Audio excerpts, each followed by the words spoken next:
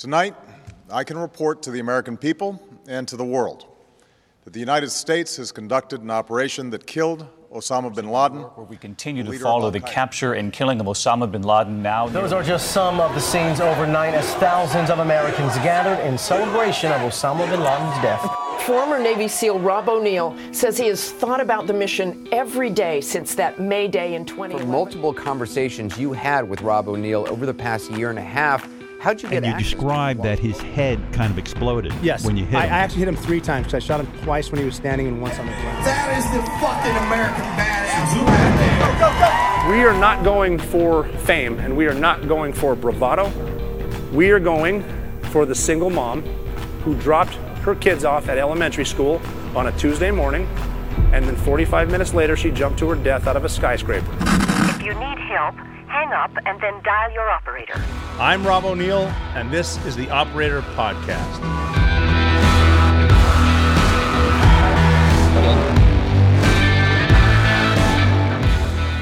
I my recommendation, I don't even follow it myself sometimes, is don't check Twitter until at least after noon. Don't start your day with that bullshit. Oh, but yeah. So if we look at online, there's some people doing some good stuff out there, doing some good work. But most of like Instagram and Twitter, they're built off an inadequacy. They're inadequacy factors, right? They're all these things you're never going to do and this and that. And they're all manipulated to be super shiny. That's why I was going through your profile. I really appreciated it. You know, some people are still able to make a real good go at it while being real, you know, instead of this like super glossy thing. And yeah, well, just in the dopamine releases, all the factors. We all know the sickness that is potentially attached to it. But I think just like anything cool with the art of war, it's also going to eat itself too, because it's disconnected us in a lot of ways, but it will be the factor, I think, technology in those realms to actually connect us again.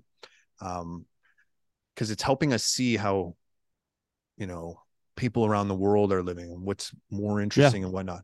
Like now it's being manipulated for marketing, but it is doing that as well, you know? Yes. Part of the algorithm is to show you stuff for someone else's agenda. But I mean, there's some good stuff on there and it is fun, but it's also good to like put the phone down and get outside among normal people and realize that most people are good. It's just I think the ratings and the clicks and the likes come from violence and bad shit, but you know, grain of salt with all of it, I think. So I call that trauma porn. Nice. So that's very good. Yeah. Where people resonate with it and they get addicted to it and it keeps them in that low plane. And then it feeds into it. It's like, well, this is what people want, you know? And it's like, there may be like an ultimate puppet master at the top that has like a hierarchical agenda that serves them best. But I think we're all a little guilty in this. Oh, we are. And the more you click on scheme. I'm not a big fan of the street fighting videos. You see people whooping each other's asses, but the more you watch them, the more gets sent to you. So it is a puppet master. It is an algorithm and sums out to, but like, you know, again, there's a difference between seeing what's going on your phone and then seeing what's going on for real. Like I'm fortunate. I get to travel quite a bit and I talk to people face to face, and most people want what's right. Most people are good. They care about each other. It's at least where I travel. Well, you also know this, like you've been around the world. It's also hard to really find a fight, especially one that wants to go all the way to dying. You know, it's not impossible and there is violence and fear. Oh yeah. You can find it if you look for it. You really, it's not as prolific as one might think, right? Like most people don't want that. Most people want to get on with their lives. Get on with their lives. Yeah. Now, having said that, I wouldn't recommend riding a bike through Afghanistan right now because, you know, someone will grab you. there's things you don't do. Yep, for sure. You know, but be smart about being stupid. Be smart about being stupid. Yeah. I'd love to touch on that. Right now, I'm applying for my residency here in the U.S. And you know, like this is one country that a lot of people have a lot to say, you know, about. Within America, you guys love to analyze everything, and from the outside, people love to analyze America, right? And there's all America's always involved one way or the other. Yeah, it just that's the nature of how history has unfolded, right? Where this powerhouse makes a move, it's going to create waves everywhere, so everyone has their thoughts on it. like you, I travel a lot, and especially over the last little while, I've been kind of from east to west. I've been figuring out where would I really want to put down roots and whatnot. And not once did I have a conversation where I was like, ugh, that person, you know what I mean? Really? Yeah, it was amazing. Now, I probably wasn't in the seediest of all locations. Like it's one thing to be at the ski resort on a chairlift with doctors and lawyers and whatnot and be like, oh yeah, these are all good people, or at least good conversation. But I've been kind of, there's a lot of places I have been, and it's, most people are trying to find these exact concepts that we're talking about. Yeah. And it's simple. Start with you, look at what is triggering you about problem X, because everybody seems to have a problem that they want to point their finger at. And whatever problem X is, you ask yourself, okay, how am I contributing to problem X in a negative way? How am I contributing to problem X in a positive way? Whatever those are, I'm not going to dictate morality. Mm-hmm. And if one outweighs the other, then it's like, okay, there's something in my character that's contributing to problem X in a negative way. And I should take a look at myself and see what happens. Yeah. It seems to come back to again, facing the victimhood or the fear and just facing it and then letting it eat, I guess, for lack of a better term. We got to switch a little bit if you don't mind. Sure. Because we're talking like a couple guys who've been to combat. We got to get into a little bit of your combat, if that's okay. I'll touch a bit. Just what people are interested, what I'm interested in is how do you get to where you're going? Because you grew up in Canada, and from what I understand, it's a place where if you start walking north, you can get to a spot where there's going to be nobody, and just kind of on a lake, right? Yeah. And then, Canada's, you got hockey, you got skiing and snowmobiling. What are you doing growing up? Well, hunting, fishing. Mm-hmm. What kind of hunting? So I was mostly small game at the time. Bird, partridge, turkey, that kind of stuff. A little bit of deer. I am questing right now, putting it out into the ether. I do want to have the longest moose kill. I was going to ask about that because the moose hunting in Canada is outstanding. It is, yeah, and I got some places to go where I can set up these long shots. What's the longest shot on a moose? Probably a moose. It's probably like 700 maybe or something like that. Okay. I think there's a dude down here in the U.S. who has an elk kill at about 830 or so. That's a good shot. It's a long way for shooting unknown distance in the wind and stuff like that. Big target, but that's a hell of a shot. Well, and we obviously got to get into the shot towards the end. We got to talk about that one against ISIS, but So where would you hunt moose? Just to jump around? Which part? Northern Ontario. Okay. Yeah, Northern Ontario is where I'd go. And like I said, I have these spots that I'm scouting. I did a shooting course called Ultra Long Range, and one of the guys, he's a trapper, and we got him up to, I think it was like an 840 yard kill on a bear. Oh wow! Yeah. What's he shooting? 338? No, that was 300 Win Mag. Good gun. Yeah. Good gun for that range with the bear. Like, cause he was all panicked, right? Because a lot of people put a lot of what is that called? Like a sensitivity to trying to shoot an animal at distance, in case you wound or maim it. Yeah, that's a lot. There's a lot with that. If you stick them and then you never find them. Yeah, and then you just maim an animal, which is I think really like for most people. Yeah, don't get out there trying to get to that 1K mark. You work your way out, but just like shifting some concepts about shot placement and what that can do versus, trying to go into the kill box, go for the head if you have that kind of capability, and then adding in all the little techniques and stuff that make a shot like that possible. And I don't even think he was running a ballistic computer. He just built up his own dope. Oh, wow. Yeah. He sent the video to me. It was really awesome. Super, super cool. Anyways, that's something I'd like to do. Yeah. Let me know if you need a spotter.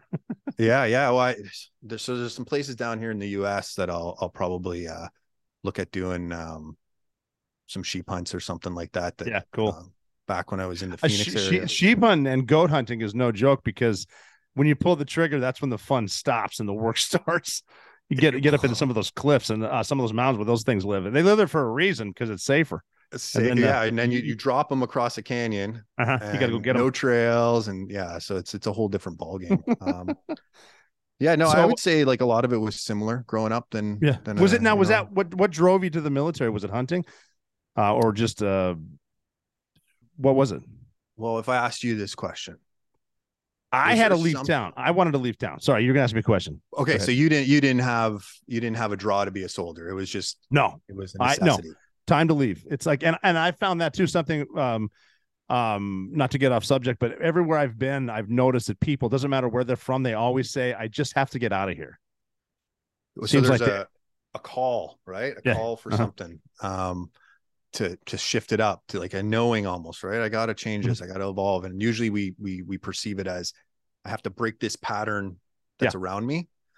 For me, the allure of the military was always with me. There was like, really? Yeah, from a very, very young age, there was something about it. Like looking back, perhaps some of that was like G.I. Joe and the 80s. The 80s influence, like I can't deny that was glorifying it like crazy, all the Vietnam stuff.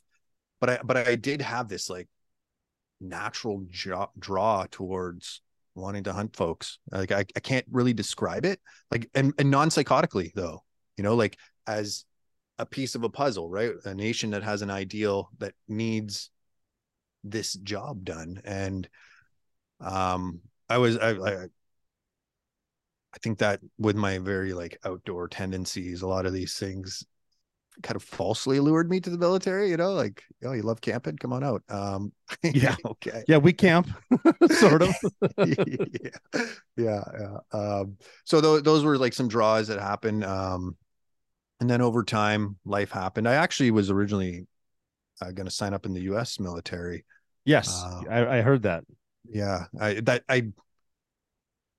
I'm glad it worked out the way it did. I'm sure it would have been great the other way as well. It was just Canada at the time was still like very much into this peacekeeping role. Yes. And, was this pre 9/11? Yeah. So I'd put my paperwork in, and then 9/11 actually happened while it was in the processing. Okay. And at the time, the U.S. stopped taking out of country citizens. Mm-hmm. Yeah. So it kind of died in the water there. And I was like, okay, well, Canada looks like they're getting involved here. Canada. I think JTF2 was in Afghanistan in like October 2001. Yeah, I'm pretty sure they were over there just getting right at it. Yeah, get-go. That's right. Yeah. It's a bit of a shame that it's not spoken about more. The reason is I think it's pretty simple. Operators in JTF2 also do domestic work.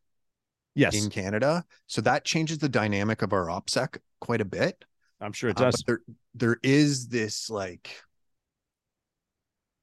how do we say, like, what do they call it? A quiet professional mentality that goes too far. Don't you think it goes too far? I think like the OPSEC portion of it, I think is perfect. But I think that there is, lots of people who want to know about it. Now, on this side of it, if I'm being completely honest with you, sure, I don't try to glorify the military at all on this side. I want people to know that if they talk to me about it, I don't want to sway someone's future, because for me, it turned out that it was one of the best things that ever happened to me. Yes.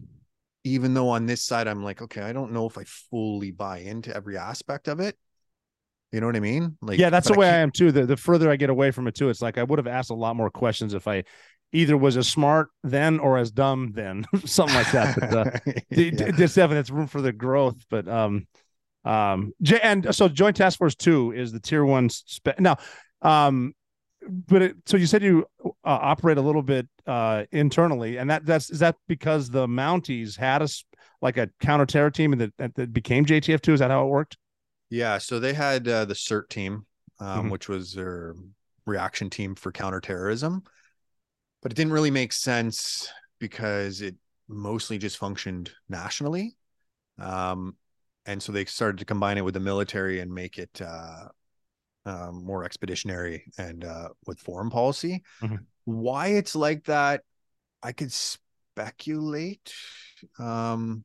It's the same reason like the CIA uses, six and keg, if you will. Yeah, allegedly.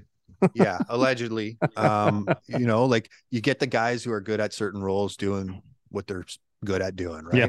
Mm-hmm. Allegedly. And so there's that, right? And I think it kind of is just this cool little byproduct of when it was handed over, because you know how when a mandate's made up, it can be pretty strong and hard to undo, if you will. Mm-hmm. And it included that, and it created this really great chance for us to work with agencies within Canada, and it changes the dynamic a little. It can feel a little more coppish, if you will, or SWAT Mm-hmm. than like soldiering. But it also changes the dynamic of the unit as well. And it changes like how we do CQB. It changes those aspects, which that's got to change it. And pretty much any different environment is going to change a lot of tactics, as you know, right? And this is actually where one of the headaches comes in. So our unit spearheads our maritime counterterrorism, aspects of the national, internal, external, and it's small. So what's happening is like it's like, okay, this is like too many asks for one unit. That is a lot too. That's you're talking even cross training with Delta, and then like the British SAS, SBS, SEAL Team 6. Like you're being asked to do all of it with a smaller unit. It seems like. Yeah. So it makes the draw really huge. That is like such a great aspect of it, though. Getting to work with these other units, like that symbiotic learning has catapulted it, right? Because out of all those units you name, we're by far the youngest. But I don't know. I think it's a great unit. Like you said, early on Afghanistan, this is like going back to where it was a shame.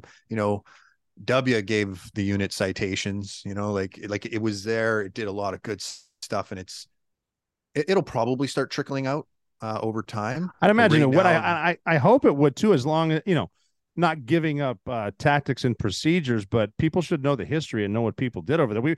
We like, especially in Kandahar, we worked with Kansoff quite a bit, and just a phenomenal reputation. You guys were fucking great. And you've been to where we work in Virginia Beach a few times, had a lot of fun too. Just with the guys too, we talk about sense of humor and the morale of the Kansoff. One of the best descriptions I heard is they're the most polite killers I've ever met.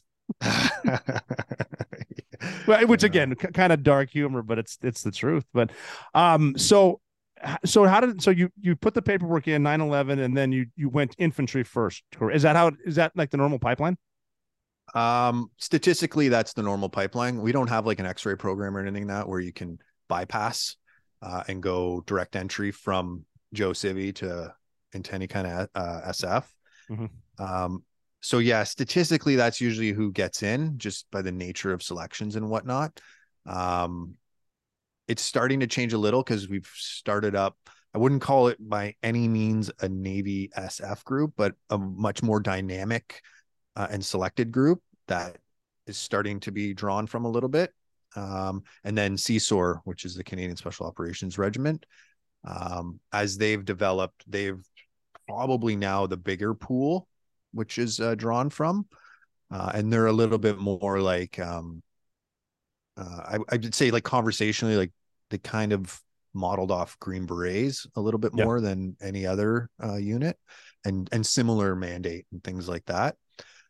But yeah. So infantry, and then I was pretty lucky. I got right into an airborne company, dope on a rope stuff, and it fucking sucked. It was so like winter. Which part sucked? Winter training as an infantier is pretty awful stuff. Oh yeah. It's pretty awful. Infantry in general, like it has its moments of being really cool, but it runs out quick. Like my plan was never to hang out with the infantry.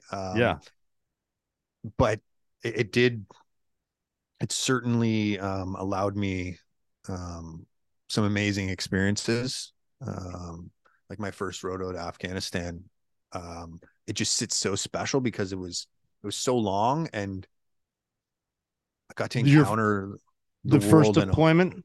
Yeah, to Afghanistan. What year was that? That was 08. 08. So now that was a winter deployment too? It was a winter deployment. How long would that be, that deployment? How long was it? It was 9 months, that one. 9 months, okay. Yeah. But we were that was an exceptional year for deployment to Afghanistan, because you know how it is, right? Every year had its flavors and its things and whatnot. And that one was a particularly aggressive winter, because at that time, normally they're not fighting in the winter. You got to wait for the spring offensive, which they have every year, no matter where they are. Yeah, and which we did encounter, because we got to go from the fall to the spring pretty much. But yeah, for us, it was the most Canadians killed overseas was that winter. They changed whatever their, I don't want to really say their tactics, but their approach to how they were handling it. And we kind of danced all over from Pakistan up to Helmand area.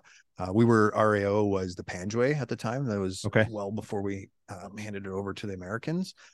And it was a great experience. Lots of combat, lots of that kind of military stuff, but also we really got to, I think, see some of the good that was unfolding at this point. Like it took a while to, I don't want to say stabilize, but start to see the fruits of all the nation's efforts, like really start to see it, like see how their Afghani, their dollar was improving, seeing how, oh man, I think at the time we left, there was 6,500 new schools. I know, like when I say that, like, it's not like they're like schools like we have here. Lots of them were one roomers and whatnot, but there's still the fact that all these people are being educated, and the attempt to break the cycle was there. Like those things were like pretty moving. Women not wanting us to leave, like that. For people who don't really fully understand like the backwoods of Afghanistan, women don't actually really express their opinion too much. No, and never. To want these groups to not pull out, to stay, was hyper impactful on me. And that's like the construction of Highway 1 at that point, isn't it? Trying to link stuff together for the economy and all that goodness. Yeah. And then you get the wasn't one of your stories where you're watching people like supposedly helping put the highway together, but they're really just putting the largest homemade explosive IED ever. Yeah. At the time. What is that? So I don't know, like if they found more, but yeah, that happened a few times actually, where you watch these groups, workers, and like, so folks at home, like literally it's like this road is unfolding inch by inch as they go, because the idea is to make a secure road that they can't bury bombs in, right? So there's cement on both sides and then blacktopped, and that's the idea. So inch by inch, it's not like it gets like how we do it, where we'll plow out the area and all that kind of stuff. So there's always this group right at the beginning of it, right at the edge of it. And somehow, no matter how much vetting we do, there was always the assholes who would get in there.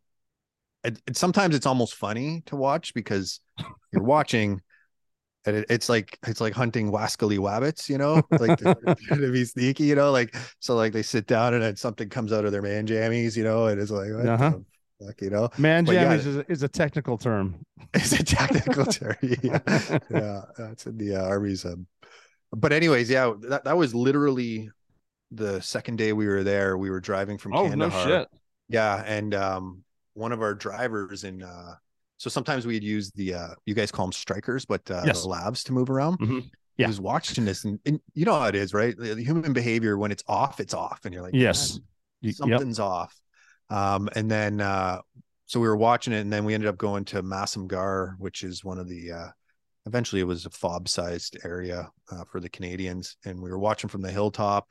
Got called in. Luckily, it was stopped before anything massive. I can't even remember how much HME was there, but it was like a massive amount. And So it was like kind of crisis averted. They tried that a few times at different areas where, the farmers were farming and, you catch them, put a bullet in it or whatever. But it got good because that now at this time,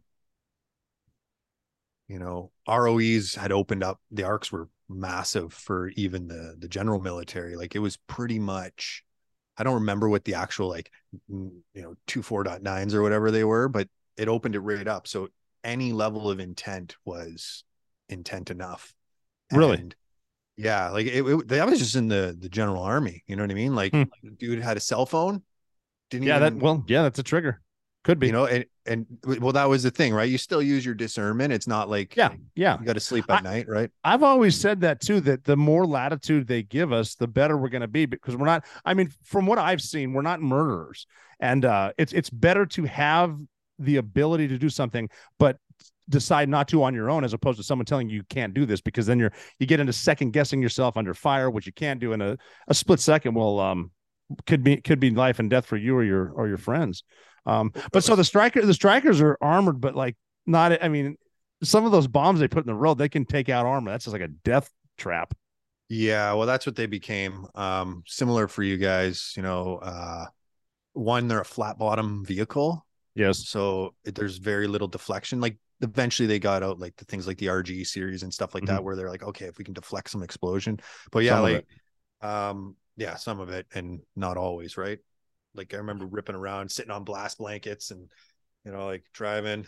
It's like you're kind of puckered, right? Yeah, the whole time. That's one of those things, talking about stress too. That's like living in stress constantly, driving anywhere, because that can just happen. And did you ever get hit? No, not over there. So we didn't use the vehicles all that much.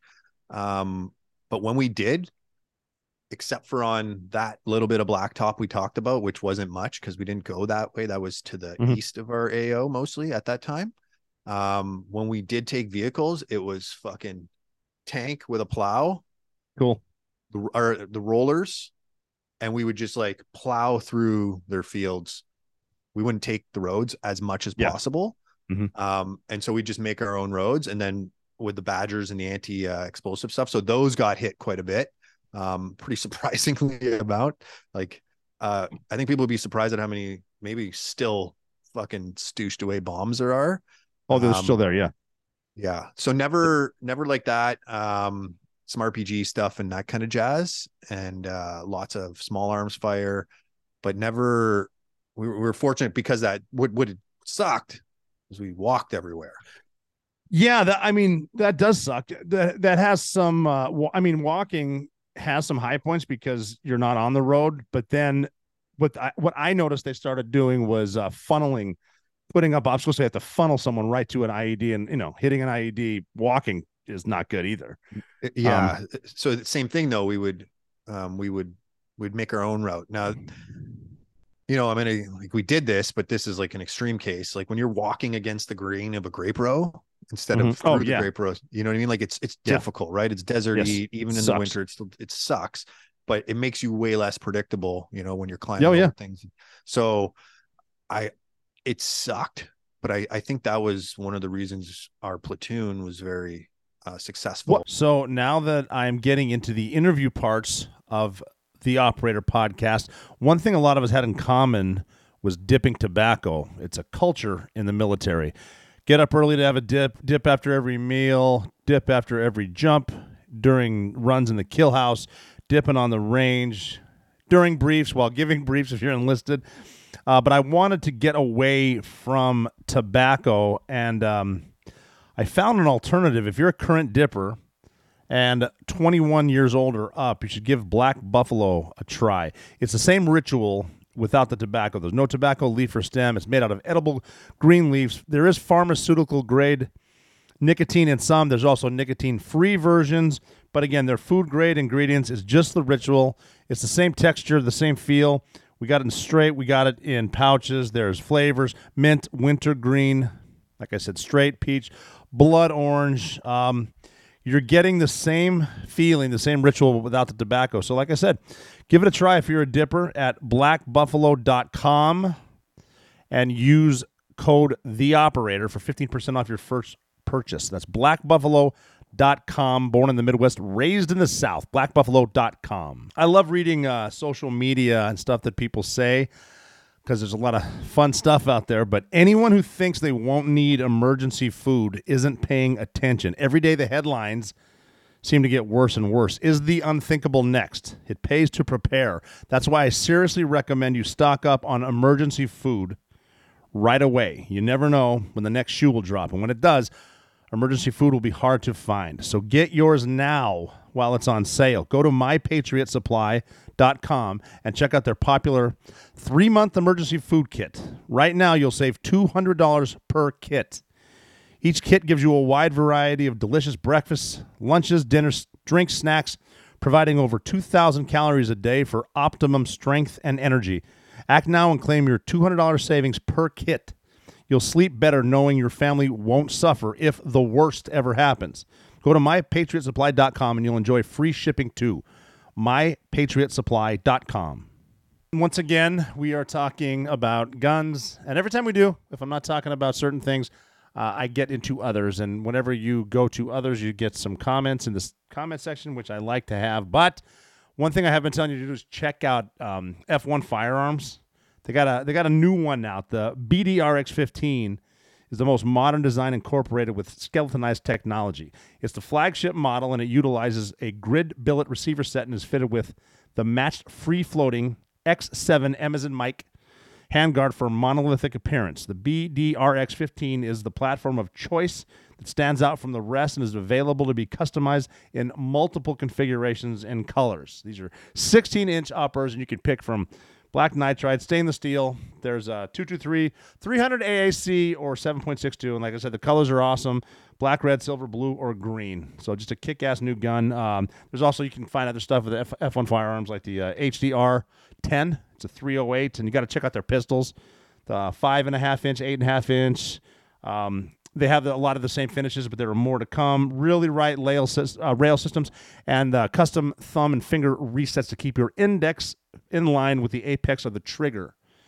And F1 Firearms, I've mentioned before, wants to keep you happy, so you can customize these guns with sick anodized colors. There's different grips, lightweight with paracord. I mentioned skeletonized technology, 5.56 Durabolt, bolt carrier group, law enforcement, military models, AR-15, AR-10, 9mm. Every receiver system is set to fit out of the box. The rails are contoured to the upper, so there's no wiggle. The angle of the safety can be custom, different colors, different angles, all that stuff. They're as pretty as you want. They're as cool as you want, and they are ready to make you look good, shoot better, and just be basically cooler. But definitely go to check out F1 Firearms. Badass. On the heels of the second largest bank failure in U.S. history and the 8th interest rate hike within a year, 186 more banks are at risk of collapsing, and your bank could be next, unless the Fed does what they did just back in March and print $300 billion out of thin air, making your dollar worthless. Not to mention the recession risk that could have a significant impact on your investment and retirement accounts. Take my advice.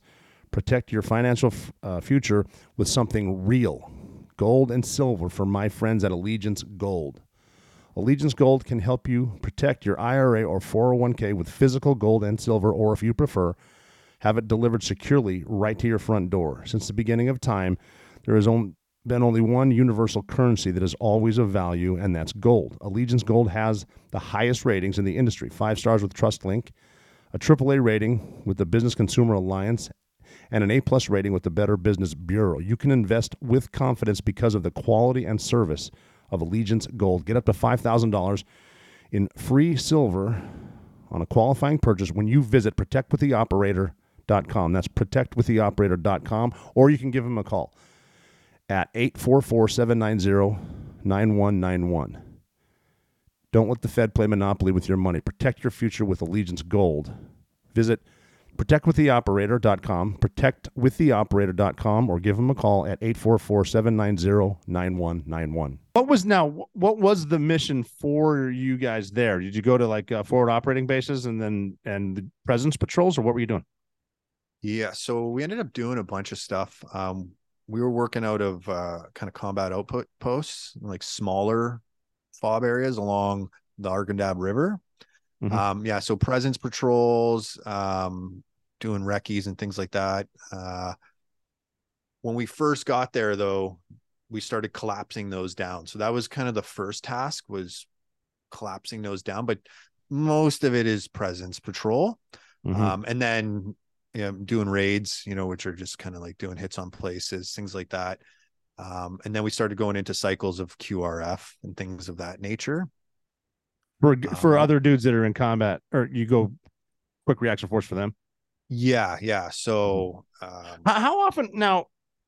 How often were like were you going out every day or any time off? And were there just gunfights every day, or how was it?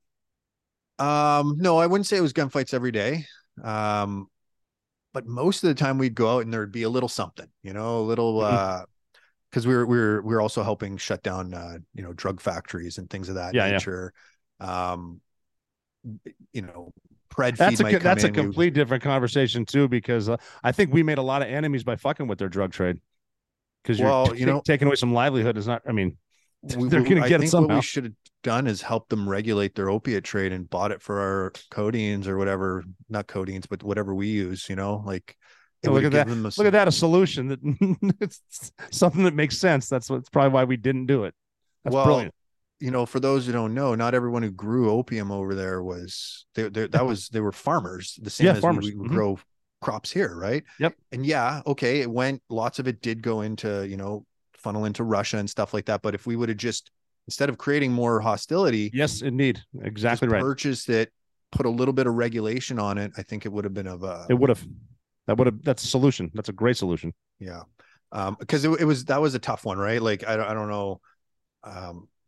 Like you sit back and you watch, this man is watching his livelihood burn for his family and whatnot. Like, and you can tell he's not the guy trying to get arms through the trade, right? Like, that's the issue, right? It would funnel through the Taliban or whatnot. But I think we could have stopped that, and that would have relieved, we weren't super aggressive with that. But we did quite a few of them, and it did always make for good shows because we're blowing them up, but no, not every day. It was quite a bit though. Like right from the get-go, so you're experiencing a lot of firsts then, like the first time you get shot at, the first time an IED goes off, the first time you kill someone, it's a lot of sensory overload, I think. I found it that way anyway, my first time, and then getting into the groove. But what was that like? Well, so I talked about when we set up at Massamgar. Mm-hmm. The next day we jumped into the Argandab River, which is dry, kind of like a Phoenix River or something. And we're driving, it's about an 8-hour day. And we're dropping off people at these different combat outposts. Like they're really tiny. Like I can't remember all their names, but like Haji, Zangabad, and there was one more. Not all the way up to, go ahead. How big are the outposts? Like how many people are in there? Yeah. One of them I think was like a section size plus a bit of A&A, some Afghan dudes. Yeah. But very small, very, very small. Just some Hessian and like maybe a sea can. Nothing glorious at all. No Wi-Fi, like nothing, Yeah, that's piss tubes and surrounded by the enemy. Piss tubes. Yeah. It's surrounded by the enemy. That's exactly what it was. And we're going up this river, like I said, we had the Badgers and stuff. And so IEDs are going off, and then all the way up, we're being hit, mortar fire, RPG. And you're talking about first, like even the first time a JDAM goes off. Yeah. Close to you is like, holy, okay. Those are legit. Mm-hmm. Yeah. Like to feel all these different explosions and be, returning fire and all that kind of stuff. And it happened all day, and then right up until we got to ours, because we were in the last outpost. Course. Yeah. And so sun's going down and we're doing a handover, but it's literally like high fives and I'm out. Like, okay, that was the handover, got it, and then we kind of like out of the vehicles, we're like, okay, what's going on? And then mortar fire starts coming in and getting hit, and it was like, okay, this is something, you know what I mean? But what was really cool, like I said, I the morals of it, is a conversation for another time. But along the way, one of these things, if you get a mortar team, if you kill a mortar team, they don't have like a backfill like we do to bring up another pro level mortar team. So these things, what they do is they off balance the enemy. And that's the whole reason why you do have aggressive presence, and do try to store this hornet's nest. Cause that was one of the things that happened is the group before us, they got kind of word that they're going to shut down. And what they did is they stopped doing that because they didn't want to get hit anymore. And I get it. I get it, man. You start losing people, the crew starts thinking about things differently. For us, it was like, okay, no, reaggress. We're going to take this. I think it was like the 2-9 Easting, we're going to push west and we're going to hold it a bit more. And what it does though, is like I said, keeps them off their toes because they can't just regenerate these. They don't have a training field for their mortar crews. They don't have for their 84 mils, they don't have these. So it started to offset them right away. And then we were able to continue that. And, like just that first combat outpost. I don't remember, we got into a bunch of good firefights there and, we, like you, we only had one guy get shot. And he was able to come back after 2 months. Oh, really?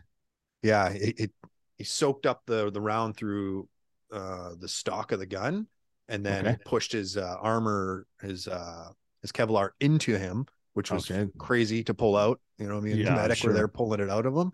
But you were there for that? Yeah. So he got hit and then we took him out of the tower and then I went and I helped out with the medic and it was pretty funny because we get him into there and it's just him and I. And this is like maybe a couple days after like that epic day. Like a lot of people might not fully realize what it's like to be in combat for 8 hours. Like that's insane. Taxing. That's an insane amount of time. I think 2 minutes is a long gunfight. 2 minutes can be a long gunfight. So all day we're in and out of this shit. And then a couple days later, this is going on. And they were starting to get pretty sneaky with their tactics, like multi-pronged approaches, using like explosives to set off. Like they're getting a little bit more clever, comparatively. And I just say that kind of like a bit pejoratively, I suppose. But anyways, he gets hit, bring him down, bring him in there, and I'm there with the medic, and he's on the gurney, and like the medic, his eyes are like, oh, okay, I prepared for this, but it's a first. This is actually happening, This is real. This is real, yeah. And anyways, it worked out good. We, at the time, our advanced medicine, or not advanced, but pre-surgery medicine was so good, right? Like, I mean, like there's whether they wanted to at the end of the day or not. Like we had guys lose multiple limbs, both legs and an arm, and survive. Like again, whether they want to or not. Like no kidding, different story. Anyhow, deal with that, and I step outside of the sea can.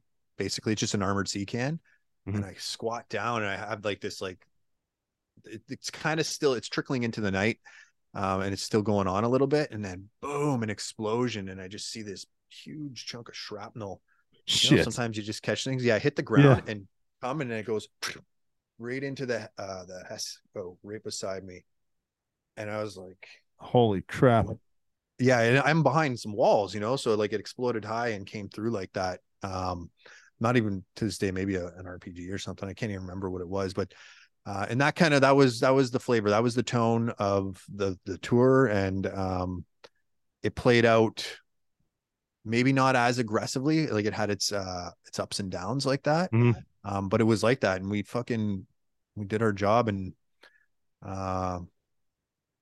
yeah, it had its moments. That's sporty. It's sporty. Yeah. That's crazy. Just thinking, I think I mentioned something earlier, like when something almost happens and it's so fast that how big was that piece of shrapnel that almost slammed into your face? Like this big, like, oh shit. Yeah. A hand-sized piece of shrapnel flying at that's insane. I mean, that's something that fast can turn a great deployment into a really, really bad deployment. Awful. Just awful. Insane. Like, yeah. And you know how it is. That's how it is at every moment, just about. Yep. You know, as much as we try to control. Yeah, that's the stress thing. I mean, I know. I knew of a guy that was on the fob, a big one, big forward operating base, leaving the porta potty and got hit with a mortar and killed him. It's like it's some of those things where that's got to be the stress in there. It's eventually going to get to you. And like the people driving around Iraq, just waiting any moment. It's just insane that weighs on your psyche. Craziness. Yeah. Well, that's why I'm still I'm hesitant to talk about it because it still kind of gets me like, it's good to be chatting, you know, like I would much prefer chatting in person about it. Yeah. I agree. You know what I mean? Some stuff should be offline, right? Some stuff's offline. But also something that happened to me just a couple weeks ago for the first time. So yeah, the very first time you get shot at, you kind of, like you said, your world closes in and you're like, okay, this is real and this is actually happening. You know, your body's adjusting. But I always took it felt more like excitement after that than I agree. Yep. It was just excitement. Totally. Yep. And it wasn't until last week I had a dream, and it wasn't even like I don't think it happened actually in Afghanistan. It wasn't like really a necessarily stressful time. Like I don't even think it was during a gunfight. You know, a dream is, right? You can't remember everything. But I felt the stress of it for the first time, where it was like, okay, yeah, it felt like excitement at the time. That was my body's defense mechanism to kick some ass, but it was actually like, it's a full fear response. And since then, since a little while ago, actually after Mike's podcast, I've been a little bit more cautious with it because I don't know what's going to be opened. I can see that. Go, you know what I mean? Yeah. Like I have a pretty good lid on my life. But I also like, okay, you don't know when it's going to pop up and be like, yep, shit, I agree. You know? Yeah, that's, hey, can you, I did listen to Mike's podcast. Can you tell me that story with the interpreter you guys had, that his family was kidnapped? Oh yeah. Yeah. Because that's a crazy story too. That's something I would think looking back, maybe we could have done something different. Can you just tell that story? Yeah. So these are the things that happen, you know, like these things happen quite a bit, right, over a career, where for me, it brings up the term of moralistic wounding, right? Like where one looks back and they're not 100% sure if the right decision was made. Not so much questioning decisions made in real time, because decisions made in real time are decisions made in real time. And we only have so much we can work with, right? And there's going to be mistakes. The gist of it was Artaj Iman, one of the Terps that we were working with, he was I think it was we were at this time we were moving around from little village to little village, so we were in our labs a little bit more, moving between them, so cutting through the desert, getting from one little village to the other, and we were looking and hitting these drug facilities. And I noticed he was keying in the ICOM. So for those who, I'm sure everyone listening to a military podcast is probably familiar with an ICOM is, but it was the radio that we would use to monitor their radios. Yes. Basically Motorola or Radio Shack level stuff, you know, non-encrypted or whatnot. Of course, that's a walkie-talkie. It's a walkie-talkie. Yeah. Nothing fancy. Obviously, they're using their kind of cloak and dagger language. But I noticed he was keying in, holding it, and that's a no-go, right? Because yes, it is. We're in the command vehicle. I'm there with the platoon commander. I'm, with the weapons det, the lab sergeant. So we're the ones kind of talking about everything that's going on. And at first I was like, okay, that's strange. And then he stopped and whatnot. I mean, probably looking back, he probably was like, oh fuck, someone saw me do this, right? Yep. Happened a couple more times, and then I got one of my buddies, Cookie. I was like, hey, you got to take a look at this. Am I just seeing shit?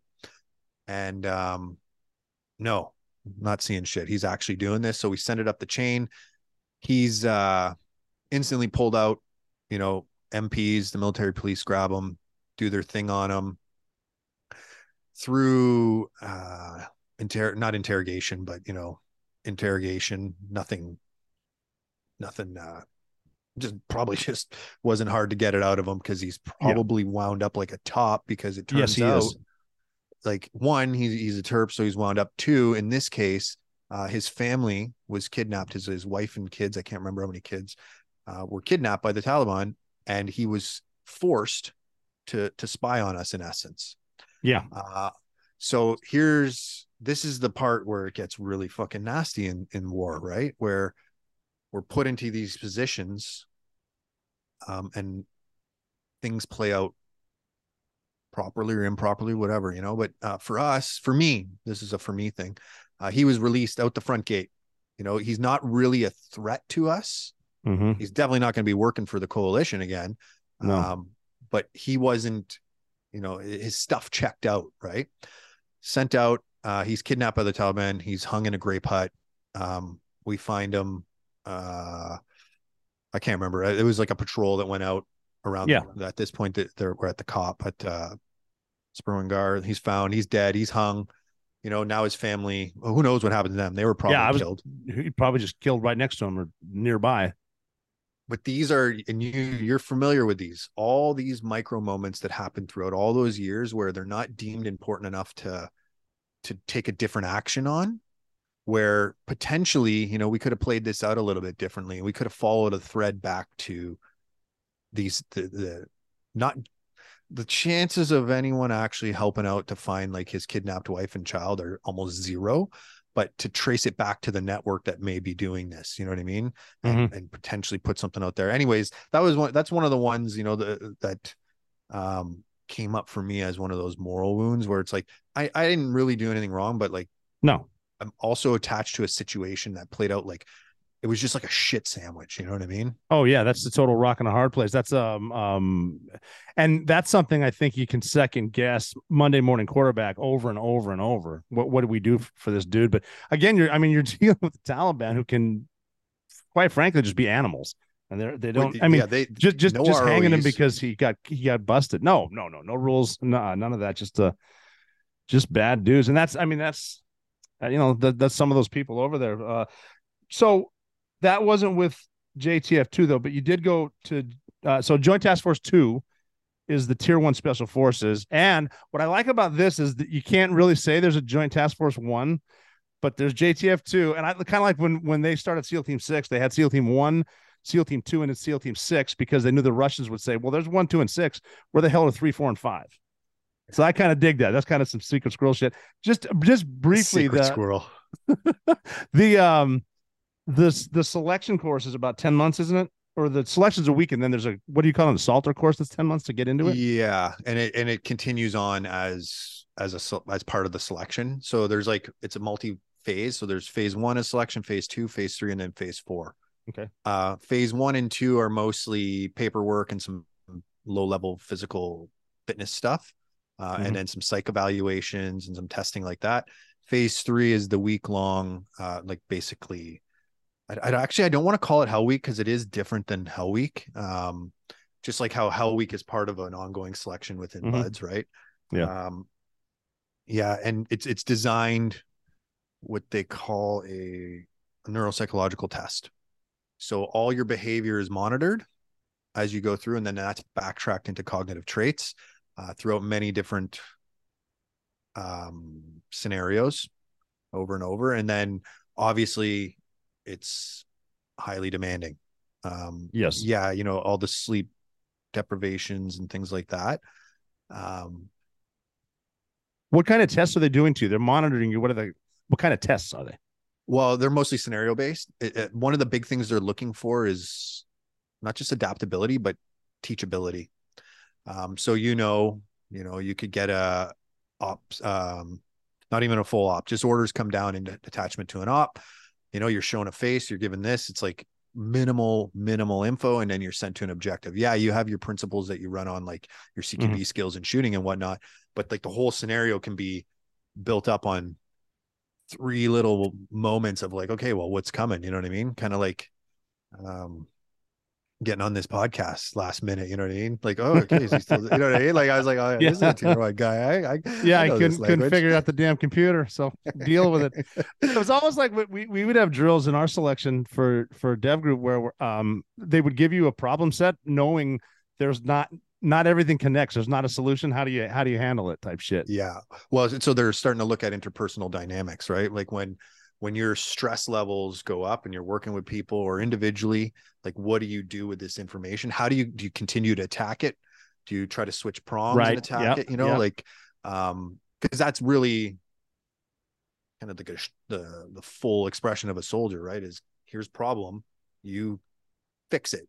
As you move up the echelon, how you fix it broadens, right? Like once you're in dev, you have a whole different selection or set of not just tools, but you're expected to probe at different angles versus hammer through the front door as like, you know, like that scalpel approach, but where do you use it? Right. So, you know, things like that nature that are also designed to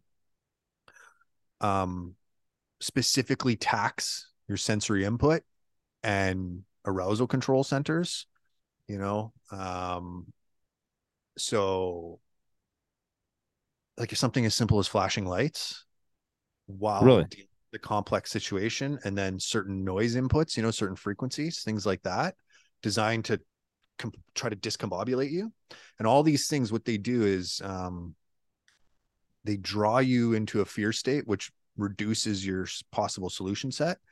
So, you know, a more capable person, you know, I use the word consciousness or whatnot, however you want to say it, is able to remain with a higher solution set. They're able to continue to function in that environment. So that's kind of like the 1 week, you know, and then it's really and you'll understand this when I say it's not really designed to just test you physically. Like it is in there as part of seeing who you are. But they already know before that you get the physical fitness, you know, that's part of it. Now they want to know, like, what's your psychology? Like, what are your characters? And that's everyone's proven they have the physical ability. Now, how can your mind handle that's good then? And so then the assaulter course is after that, and that's just, is that like, because ours was like jumping, hey low, hey ho, CQB, and then, you know, military operations, urban terrain, but everything sort of was based on CQB because it's going to come down to a room or a cave entrance, something like that. What was that kind of like what you guys did? Yeah. So it's like I was saying, it's about 10 months. That could have shifted by now. You know, it's we're always trying different little pieces, right? Something similar. So I don't really remember the exact flow, you know, because it changed. Our year changed, and then they changed it back. Actually, they changed ours all the time. Insertion, extraction methods. Like you said, a high portion of CQB, months would CQB basic and then advanced. Because like you said, that is the, you know, shoot, move, communicate, think. That's kind of the core. Yes. And then you build up all that, right? You take that piece of clay now and then show them how to get in and get out, get in and get out, and then interact with other people. And then there's like the gray, the green, the gray, and the black roll as well, where black roll is your more traditional CQB, you know, kind of black ops style. And then gray is plain clothes stuff that's almost always less kinetic, but can turn kinetic. And then your green, which is your traditional soldiering and camis and whatnot out in the bush. And then, you combine those things together, but each way is still, you know, highly evaluated. You're still being scrutinized, you know, all those peer assessments, like it's a constant chopping block, like the dice cube's always being shaved. Great. I like that analogy. For me, that was one of the most stressful things I ever went through because of that nature of it, right? You're just, you know, this thing, selection never ends. And because selection never ends, it's always going to add a bit of stress, right? Because it does. Yeah. You know? Yeah. And I like how you said, you know, basic CQB, then advanced CQB. And for us, it kind of came back to basic CQB, just because if you master the basics, you're going to be good at it. And you've been asked this, I'm sure, and I get asked a lot, was your CQB the same as Delta Force, the same as the Canadian Special Force, same as the SAS? It's like sort of, because it always, especially in combat, it came back down to, if the guy in front of me goes left, I'm going to go right. And that's just keep doing that over and over. Because like we had certain tactics that we had one hallway. If you've been to the kill house at Damnick, there's the third floor is designed for a tactic called Angleman Corner Boy. And I think that 8 years at Red Team, we never got that right one time, just because it's like, just keep it simple. Just here, don't choose someone who looks like you. There's your tactics. Yeah. Well, yeah. And I think people get confused when we talk about principles as opposed to drills, right? Principles leave a little bit of open space where the operator can adapt a little bit, but the principles, of like open doors, closed doors, principles of this, where they are located on walls, stay the same, right? Where a drill is a little bit more like robotic in its nature. And that's one of the things that comes from that. It is funny how like complex that can get, especially. Oh yeah, you can make it complex. We would use, so in Canada, most walls aren't made of concrete in your house. Most of them are made of plaster and wood. So that changes the dynamic of how we would do CQB, because we have zero protection other than, covered from observation. So there was a little bit of a different dynamic there. I wouldn't personally want to have to use that style in any kind of combat zone. I think unless it would, like a prime minister level kind of kidnapping or whatnot, you know what I mean? Where you'd sacrifice potentially some of those safety measures.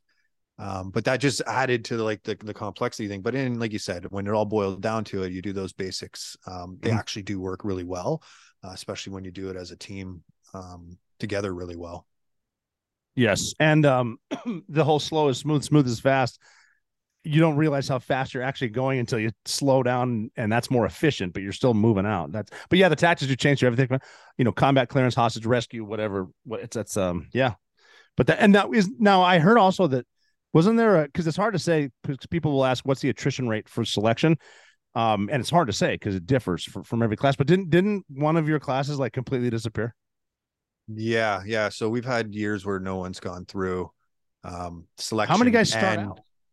So it's thousands in the phase 1 and 2 portion. Really? And then phase 3 is usually just 3 or 4 serials of about 30 guys. I don't think more. It might be a little bit less. So that's all. It's only like, 120 people by the time they get to phase 3. And then, sometimes the ice cube's shaved right down during the assaulter course.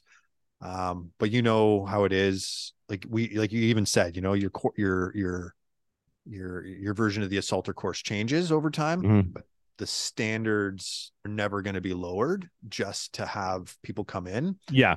And that's something we wrestle with a lot because we're such a big small unit within a small military. So like sometimes some years it's just hard to keep up with like retirement, people retiring versus people coming in. I think that's changed a little bit over the years. Like surprisingly, Afghanistan, Iraq era, it boosted a lot of things, got people interested in the military more, and then, thousands more opened up. But right now we're in a very liberal guided Canada. And so that always means our military is going to be dwindled. Recruiting goes way down, all those kinds of things. We're getting there too. But a lot of the woke bullshit coming in is keeping, some do-gooders are staying out because the military is the wrong thing to do, and some really good people aren't going in because of some of the woke shit being taught. And I think it's just like an ebb and flow type thing. So you get through this. Just how many deployments did you do with JTF2? That one I'm going to keep a lid on if you don't mind. Fair enough. Yeah. No, that's cool. That's cool. What about the famous shot? Can you just explain where you guys were? And I know that's a sensitive issue too. No big deal. Well, I'll touch on it. One of our guys, Dallas Alexander, he was on Sean Ryan's show, and he talked about it and got his pee-pee slapped a little bit there. I don't want you getting in any trouble at all here. No, I'll just. The only thing I would say is like, good luck beating it. Because as far as a shoulder fired shot goes, how far was that shot? 3.4 kilometers. 3.4 kilometers. At the beginning of the show, I said you went to the best sniper course in the world, and I said that simply because what else do you need to see? Look at that shot you guys hit. What was going? Is that in Mosul? Yeah, that was in Mosul as oh geez, I don't even remember what the Iraqis basically the Peshmerga are pushing through. And at this point, the US, Canada, we'd rebuilt their special forces and they were starting to do their dash push. And yeah, just the fact that I don't know if the video is still available. I hope it is. Yeah, because isn't that what got Dallas in a little bit of trouble? As he showed some pictures of the hide site or something. Yeah, I don't know the exact things, but the fact that it was captured on video, such an epic shot, and epic, like the greatest shot of all time. Yeah, and that's what I mean. Like I jokingly say that, but it's just I don't even think our shoulders could handle a big enough round to push past that. You know what I mean? And then to really kill someone. There's some long caliber, like really long bullets right now being used that are really great for multi-mile shots. But they start to lose their oomph a little bit. And they're going to slow down because I mean, a shot that far, how long from trigger to impact? About 10 seconds. Jesus. 10 seconds, like it really slow down. And shout out Ted. Think about 10 seconds. And then so that, because when you shoot, I went to sniper school. When you shoot, if you shot a bullet out of a gun and dropped a bullet at the same time, they're dropping at the same rate. So if you're shooting that far for 10 seconds, what would you think the apex of that trajectory? How high did it get? I mean, that's got to be. I wish I knew off the top of my head, but it's a lot of feet. It's a lot of feet. Because you've got to get into calculating the rotation of the Earth. Assuming the Earth's round and not flat, like a lot of people on the internet say. Well, that's the thing about long range shooting is it kind of shows that the Earth isn't flat. Yeah, it's fucking crazy. So now, was the target a single dude or what were they doing? Yeah, that one was a single dude. They were starting to do some stacking up and stuff. But there is another shot that was made that I hope gets revealed, and it wasn't a single dude. They were shooting API, and it's an even cooler shot that I hope one day gets talked about. Well, I'm right here when you want to tell the story. Yeah. But because I was thinking about this, I haven't seen the video, but if you're taking a 3.5 click shot, and I would prefer to shoot at a group of dudes, so my chance of hitting one of them increased. I'll say, I was aiming right at him, aiming for that crack in the wall. That's right where I wanted it. Yeah. No, it's pretty phenomenal, and I do appreciate that, but. It's funny how it all works out, right? It was because of an introduction through our American counterparts in Delta that led down this path that just was ripe for how we have our sniper setup. Our sniper setup's a little bit different. It's housed separately and less within the teams.